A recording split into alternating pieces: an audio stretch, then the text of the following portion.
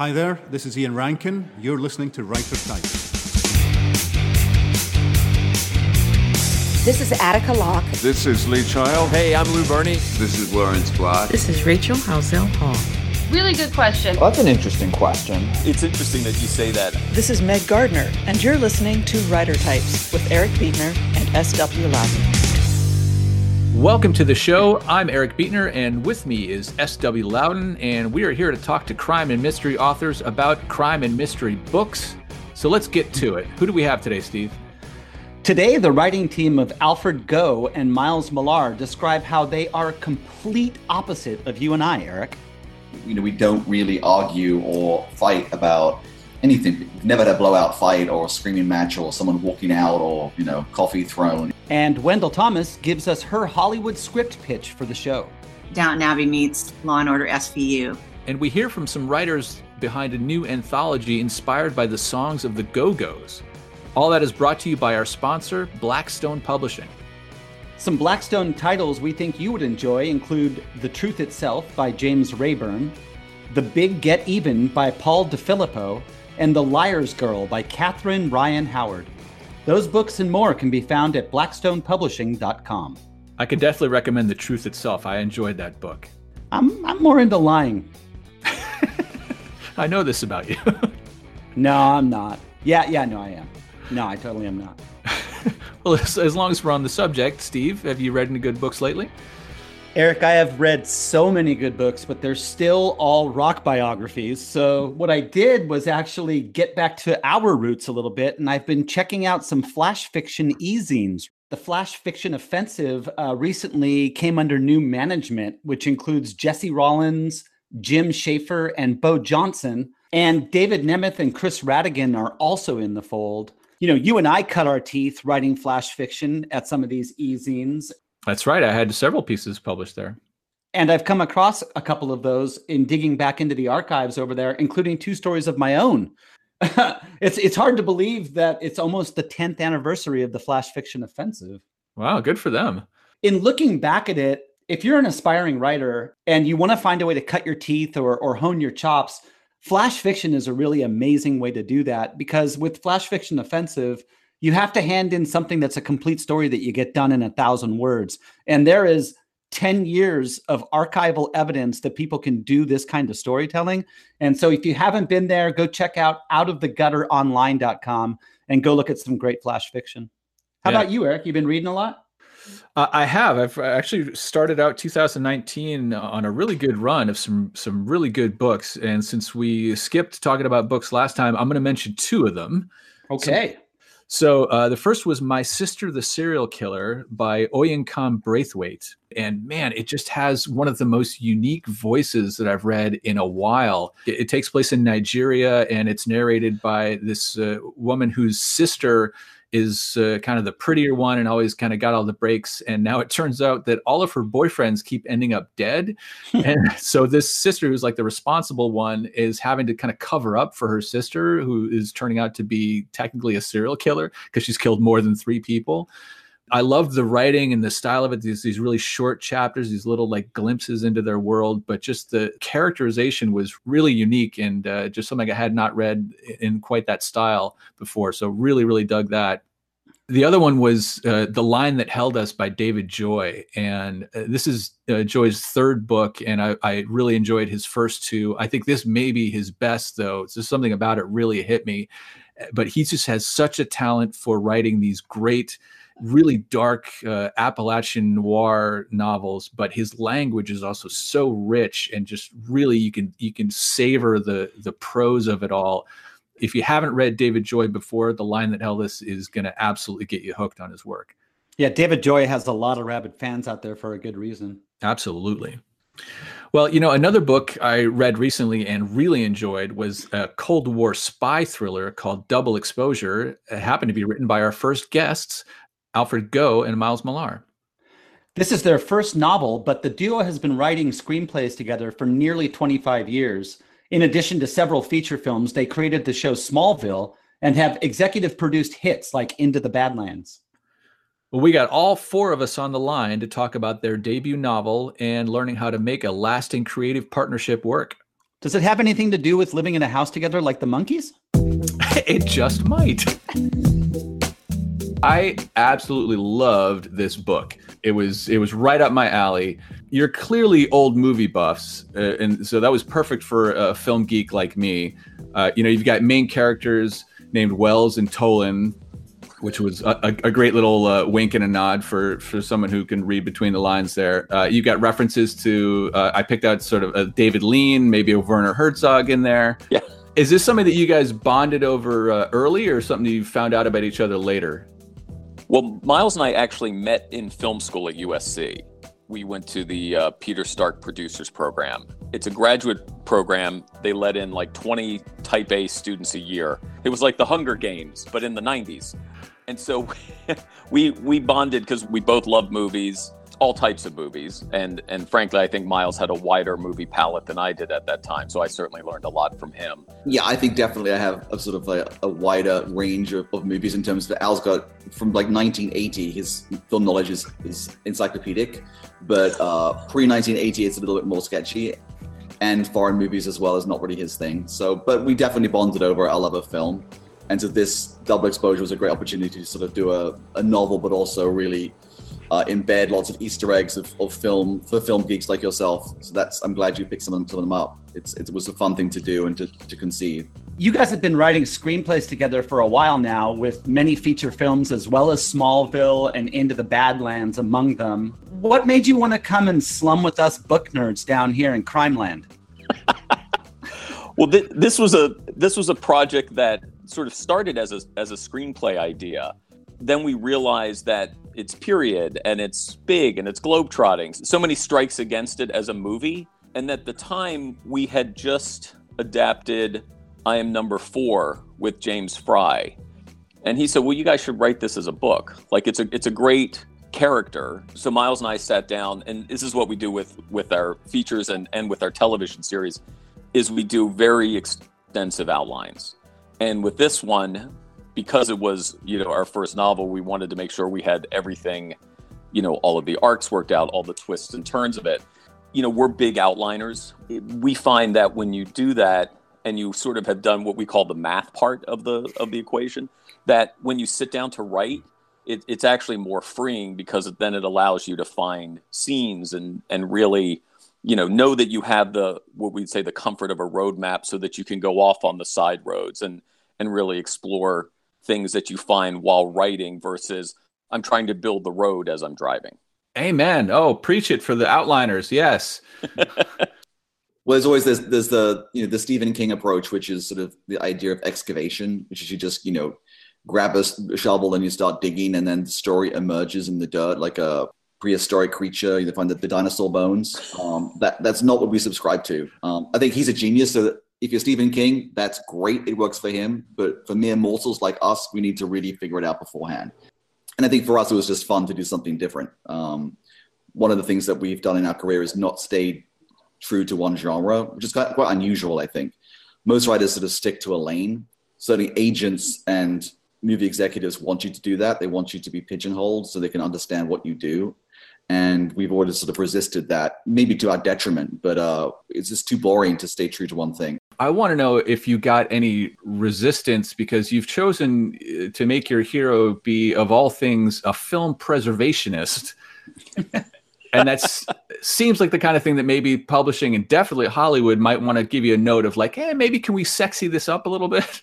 It's interesting that you say that. I mean, there was this transcript going around Hollywood a couple of years ago of Spielberg, Lucas, and Lawrence Kasdan talking about Raiders of the Lost Ark. It was kind of their story, the transcript of their story sessions. And, we read that, and, Indiana Jones was a character certainly in our younger years that resonated because I had heard of archaeology. I didn't know what an archaeologist did. Here's a guy who was in a classroom, but then he was sort of an action hero. He had a bullwhip, but he also got the crap kicked out of him from time to time. So I think for us, it was the specificity of what he does is what makes him unique. And then what allows us as storytellers, it gives us a very specific point of view to enter a story so that only David Tolan could do this case versus Jason Bourne or Robert Langdon or whoever else.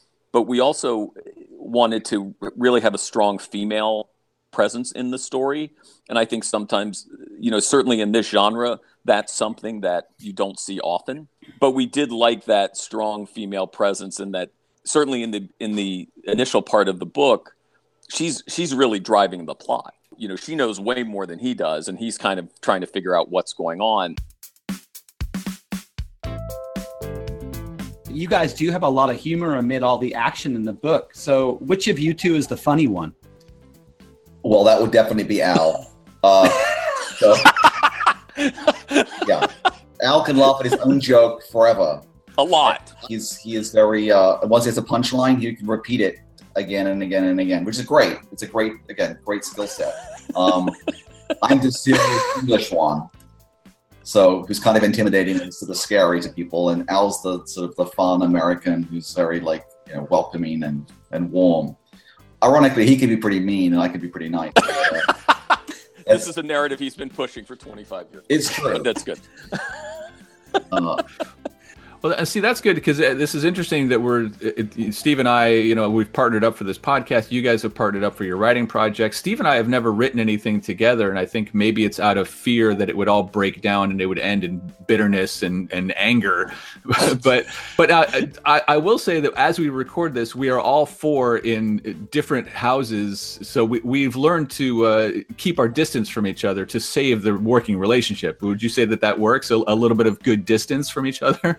Funnily enough, Miles and I probably live about a mile from each other, and we hang out a lot. And I'm looking around. I think my wife is left with my son, so I can say this now. Is even on the weekends, sometimes we'll text and we'll be like, "Hey, can you get away for a couple hours?" And we'll be like, "We're gonna meet and go work on something." So we'll get away for 2 hours and hang out. So we don't really argue or fight about anything, particularly. Story, we just work through it. We've never had a blowout fight or a screaming match or someone walking out or, coffee thrown. It's been very, it's weird, isn't it, actually? As I'm listening to those answers, I'm thinking that maybe the four of us should move in together. No, listen for a second. I think we should move in together and we could be like the monkeys of crime fiction. That would be great. That would be cool. Who's going to be Mickey Dolenz? I don't know. I'll be Mickey Dolenz. It's fine. Right. It's fine. Yeah. Miles, you already bring the accent, so you can be the cute one. Yeah, he classes it up. Davis, right? Was it what's the fifth monkey? I don't know. Pete Best. Yeah, exactly. You guys have had a rabid fan base for a lot of what you've worked on. You've been to Comic-Con, and you can see that fan reaction. Are you ready for the crazy reader world? Because I'm telling you, it's pretty not crazy. It's been very interesting in terms of just the aspect of publishing. We've never dived into this world before, so it's been really fascinating in terms of the editors and the whole publishing house situation and getting the book sold and all those sort of different things, which is very different from Hollywood. So it's going to be fascinating to see. We're going to a couple of book festivals, and it's going to be really interesting to see the difference with Comic-Con, where it is literally one of the most insane experiences you can imagine as a creator of a show, to face 6,000 screaming people who know every element of your work and 1,000 questions you don't know the answer to because they've watched the show 1,000 times more than you have. That's a very intense experience, but I think it's going to be really fun to see and interact with people who've read the book. You guys already are the monkeys. Yeah. Exactly. Well, Steve, I'd imagine if you asked people who grew up in the 1980s, like we did, who their favorite bands were of that era, most people would include the Go-Go's on that list, wouldn't you say? Definitely. It's always been neck and neck for me between the Go-Go's and Asia. I'm sorry. Did I say Asia? I meant Level 42. Oh, I'm sorry. I forgot about Scritti Politti. I'm just going to wait and see how many of these you can do. Do you have 17 hours? Do you remember the first time that you heard a copy of Beauty and the Beast or that you picked one up? I do, although it will definitely date me. I remember being in junior high school and hearing it played for the first time on K-Rock in Los Angeles. Nice. And sort of being blown away by that floor tom and the energy and Belinda Carlisle's vocals. And I was a fan from that moment forward. I would have given anything to see the Go-Go's live before that album was recorded, when they were like deep into the whole LA punk scene. It sounds like they were kind of a very different band before they sanded all the rough edges off of them in the studio. Yeah, for everything I've read and what little I've heard and seen, is they were a really noisy, aggressive punk rock band. Well, you and I are both lucky enough to have stories in the new anthology that is inspired by the music of the Go-Go's. And for our unpanel this time, we invited a few authors and editor Holly West to tell us how they came to pick their song titles. I'm Holly West, editor of Murder a Go-Go's, crime fiction inspired by the music of the Go-Go's. Now, admittedly, the idea for a music-themed anthology isn't exactly original. Editors like David James Keaton, Joe Clifford, and Jay Stringer, and probably a few I'm forgetting, have already published compelling volumes marrying music and noir. But they featured male artists and mostly male authors, and I had a female-driven project in mind. The Go-Go's were the perfect, if not the obvious, choice. I'm notoriously lazy, so I didn't intend to pursue the idea until a group of us writers were sitting in a bar one day and I mentioned it. Their response was so enthusiastic, it gave me the confidence to pitch the idea to Eric Campbell at Down and Out Books. One of the contributors, Craig Faustus Buck, had an in with Jane Weedland, and once she agreed to write the foreword, I believe her response was, "Hell yeah!" The project was off and running. Now let's hear from a few of the authors who wrote stories for Murder a Go-Go's. Hi, I'm Diane Valere, and I write fiction for women who like shoes, clues, and clothes. I picked the Go-Go song We Don't Get Along because I wanted to play with the idea of a couple who seemed perfect for each other when they first met, who even believed it for a while, and one day realized they couldn't stand each other and wanted to break up. In my story, in addition to their relationship, the two are a pair of burglars. They've honed their operation to use each other's strengths, and now that they've decided to go separate ways, they've agreed to one last job, knocking off a reclusive 80s pop star's house in the Hollywood Hills. In addition to the romantic animosity that the song inspired, I wanted to get the 80s into the story, and I wanted the mystery to have to do with something valuable from the pop star's wardrobe. Lastly, I write on the more humorous side of the mystery scale, and I wanted to bring that tone to my contribution. The rest you'll have to read for yourself. Hello, I'm Travis Richardson, author of Bloodshot and Bruised, crime stories from the South and West. I was unaware that Johnny Are You Queer was originally sung but never recorded by the Go-Go's. When editor Holly West came up with the idea of a Go-Go's anthology, somebody read off their song catalog from Wikipedia. After Johnny Are You Queer came up, another person said, nobody should touch that. The contrarian side of me said, oh yeah, I can do it. And so I did. The story is about a strong-willed woman who receives a note from her dead ex-fiancé asking her to look into his murder. It was a tough story to write, but I worked with Holly to create a tale of betrayal, sexual identity, AIDS, sacrifice, loyalty, and murder, of course. My name is Susanna Calkins, and I write the award-winning Lucy Campion Historical Mysteries and the forthcoming Speakeasy Murders from Minotaur. I love the Go-Go's. I remember listening to the music when I was in high school, and I selected You Thought because it had an underlying sense of betrayal. My story features a young couple buying their first home and the betrayal they felt at the hands of their realtor. The sentiment and anger comes from my own keenly felt sense of betrayal that my husband and I experienced after we bought our home at the height of the housing bubble 10 years ago. I think readers are going to be able to relate to this. Next up is Wendell Thomas, author of the Sid Redondo series of mysteries. Wendell also works in Hollywood, so we have ourselves a theme show, I think. Well, we talked with Wendell about her character Sid, traveling, and her advice to young writers. How are you? I'm good. How's your weekend? Good so far. Well, it's about to get better because you're on Writer Types. Hurrah. That was a very neutral response, Eric. Hurrah!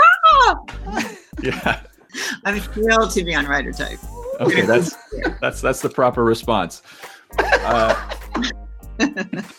So, Wendell, your Sid Redondo series that started with Lost Luggage, it doesn't start with a real traditional mystery setting or plot. I mean, Sid isn't a cop or detective. She's a travel agent. And yes, while there's a death early in the book, the plot revolves around exotic animal trafficking. So why was it important to you to stand out from the rest of the mystery crowd? It's really funny. This started as a script. I actually wrote it. I wanted to write the next Romancing the Stone. That was my goal. And I was looking for someone who would be fish out of water in Africa. And then I started looking for crimes, and I came across the animal smuggling, which is horrendous and has been going on forever. I mean, I started the script in 2004 and it was already horrible. So it's only gotten worse. And so the first draft of the book actually wasn't a mystery. It was an adventure. But, they don't exist in the book world, as you know. There's no place in Barnes & Noble for that. And so someone suggested that I have a dead body, and it kind of went on from there. So you set out to write about a swashbuckling travel agent. Yes, I did. I can see it. I can picture it. Yeah, well, that's the other thing is that people told me not to do that because the cozies are supposed to be in one place. And I never thought it was a cozy to begin with, but that's where everyone wants to put it still. Don't they know they can't keep you in a box, Wendell? They can try. Sid Redondo is a really awesome character name. Maybe like a super solid 1970s weather person. So how'd you come up with it?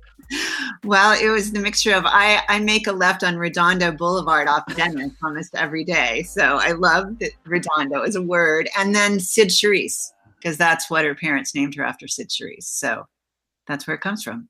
Well, Sid's brand new adventure, Drowned Under, is just out. Was it easy to get right back into Sid's voice? I think the voice is the easiest thing for me, for sure. I could write her kind of all day. That's not the problem. For me, it's always the plot, kind of making the mystery work, because I'm not a mystery writer, or I haven't been before. So the mystery part is the trickiest for me.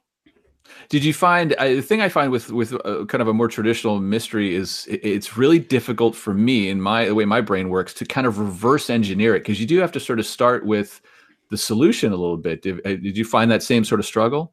Well, it would have been a lot easier if I had done that. That's my tip to you. I know. I'd appreciate that going into book 3. Yeah, no, it's I actually wasn't 100% sure. I knew what the crime was, and I knew where I wanted her to wind up as like her low moment and her crisis, but I wasn't 100% sure of who did it, to be honest. Wendell, looking at your bio, you've had every possible behind-the-scenes job in Hollywood. What advice do you have for budding screenwriters trying to make it in this town? Honestly, I would say get a production job, because I started out in development, like television development and stuff. And then you spend all your time reading bad scripts and you make no money. And if you're a costume assistant or a prop wrangler or someone who works in production, not only do you get per diem when you're shooting, but you get time off to write. So if I were doing it again, because I eventually became a director's assistant, and that was a much better job for writing than being, in script development. All right. Well, so then conversely, what's your advice for budding crime novelists? Trust your voice. I know that sounds so stupid. It's such a cliche, but like I said, I knew this book was a good idea, and I fought everyone for that. I took forever to get an agent. Then she wanted it all changed. And I had a feeling that it would be, that somebody would want to read it. You have to be pretty resilient though. Like I said, I sent out 55 query letters. I will say this, read everyone's submissions requirements and do them. Like if they ask for 3 pages, do 3 pages. If they, just be very, very respectful of people's time, because I think that people have all of those requirements for a reason that's specific to them. And if you don't respect that, you're not going to get anywhere. For Writer Types, we get solicited a lot by writers who want to be interviewed. And it says explicitly on our website that you should send us $5,000. And it's not happening. And yet no one, they'll send you $4,500, right? It's not enough. I'm waiting. Yeah, well, the check's in the mail. They still use checks. That's the sad thing.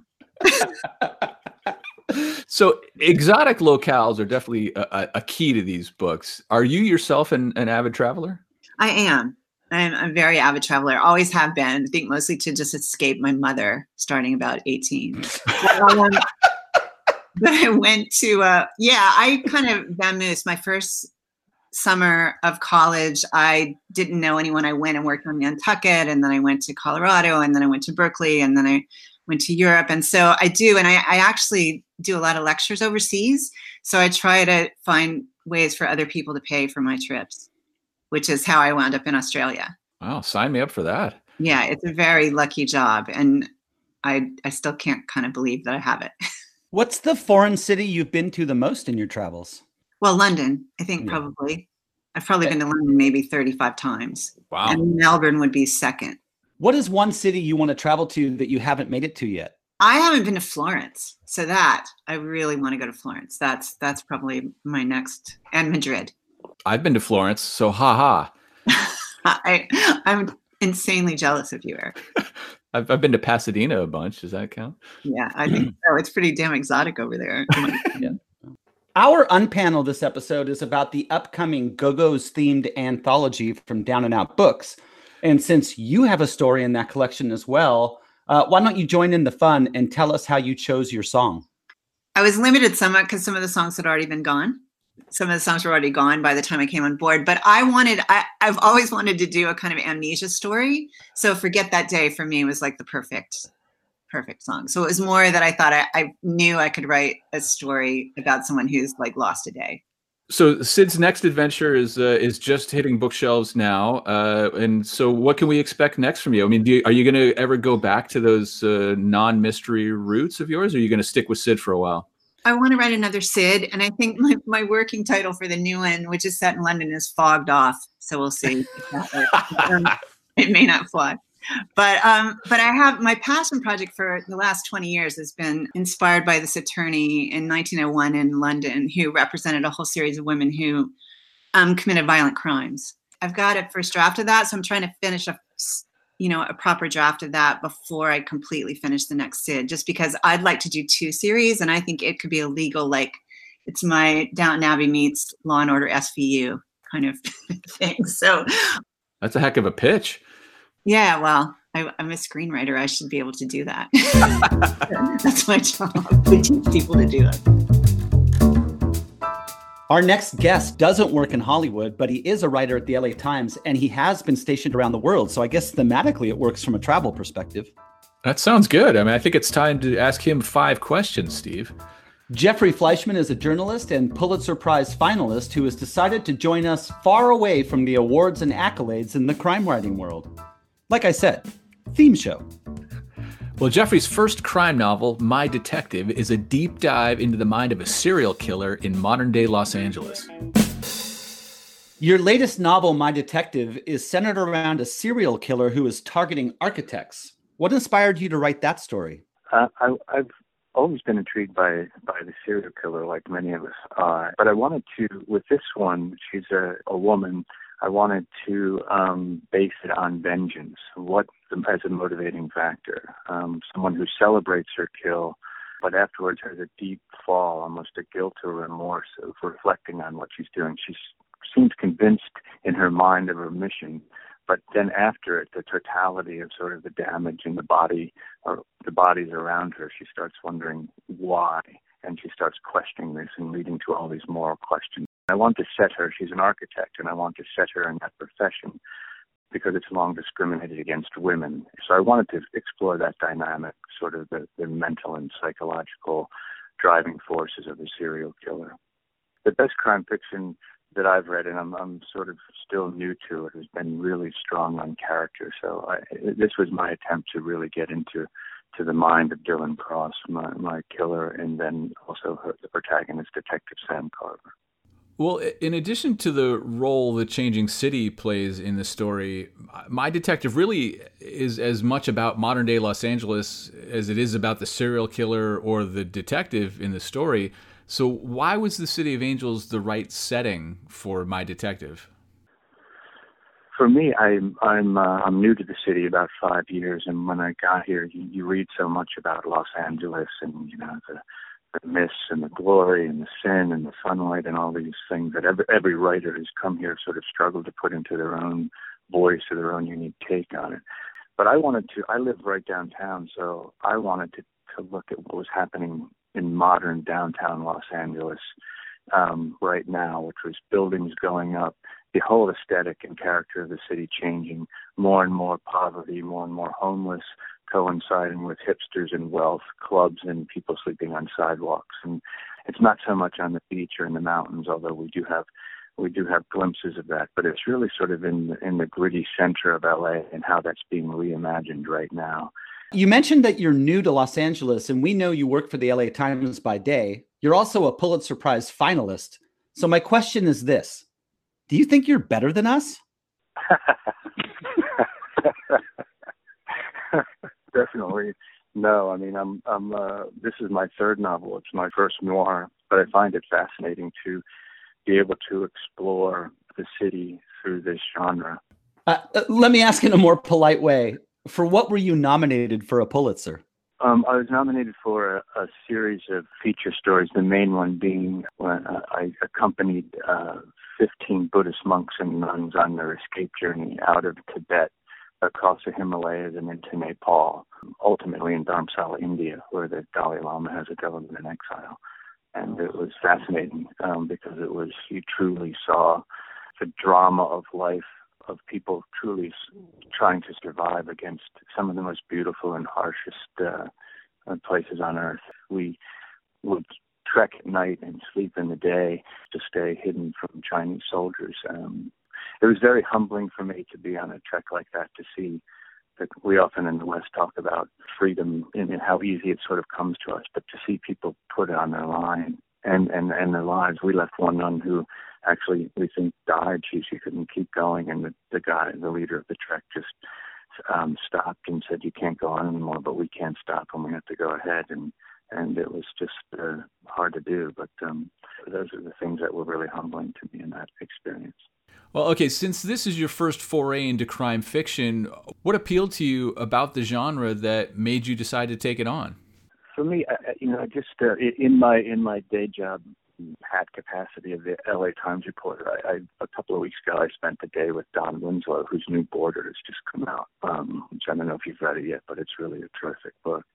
And I was asking him about crime fiction and noir. But one of the most interesting things he told me, at least as far as edifying me to the craft, was that he thought that the creed of every crime writer should be Bruce Springsteen's songs "Darkness on the Edge of Town," because he thought living under the shadows and in the bridge and in that very sort of end of the streetlight kind of thing was where crime fiction lived. My Detective comes out April 15th. What will you be doing to celebrate the release? As fortunes may have it, or as some sleight of hand may be at work, but I will be at the Los Angeles Times Book Festival. So I'm really looking forward to it. It should be a nice launch. And thanks to our partners at Blackstone Publishing, we're actually giving away a copy of Jeffrey Fleischman's book, My Detective. Just go check out our Twitter page and find out how you can win. Well, boy, Steve, we really do get to talk to some interesting people. So what did we learn this time? Alfred Goh and Miles Millar taught us that we're all going to be roommates soon, and I guess also we have to start a band and get Neil Diamond to write some songs for us. Wendell Thomas taught us that if you want to be a writer, the best advice is to get a damn job.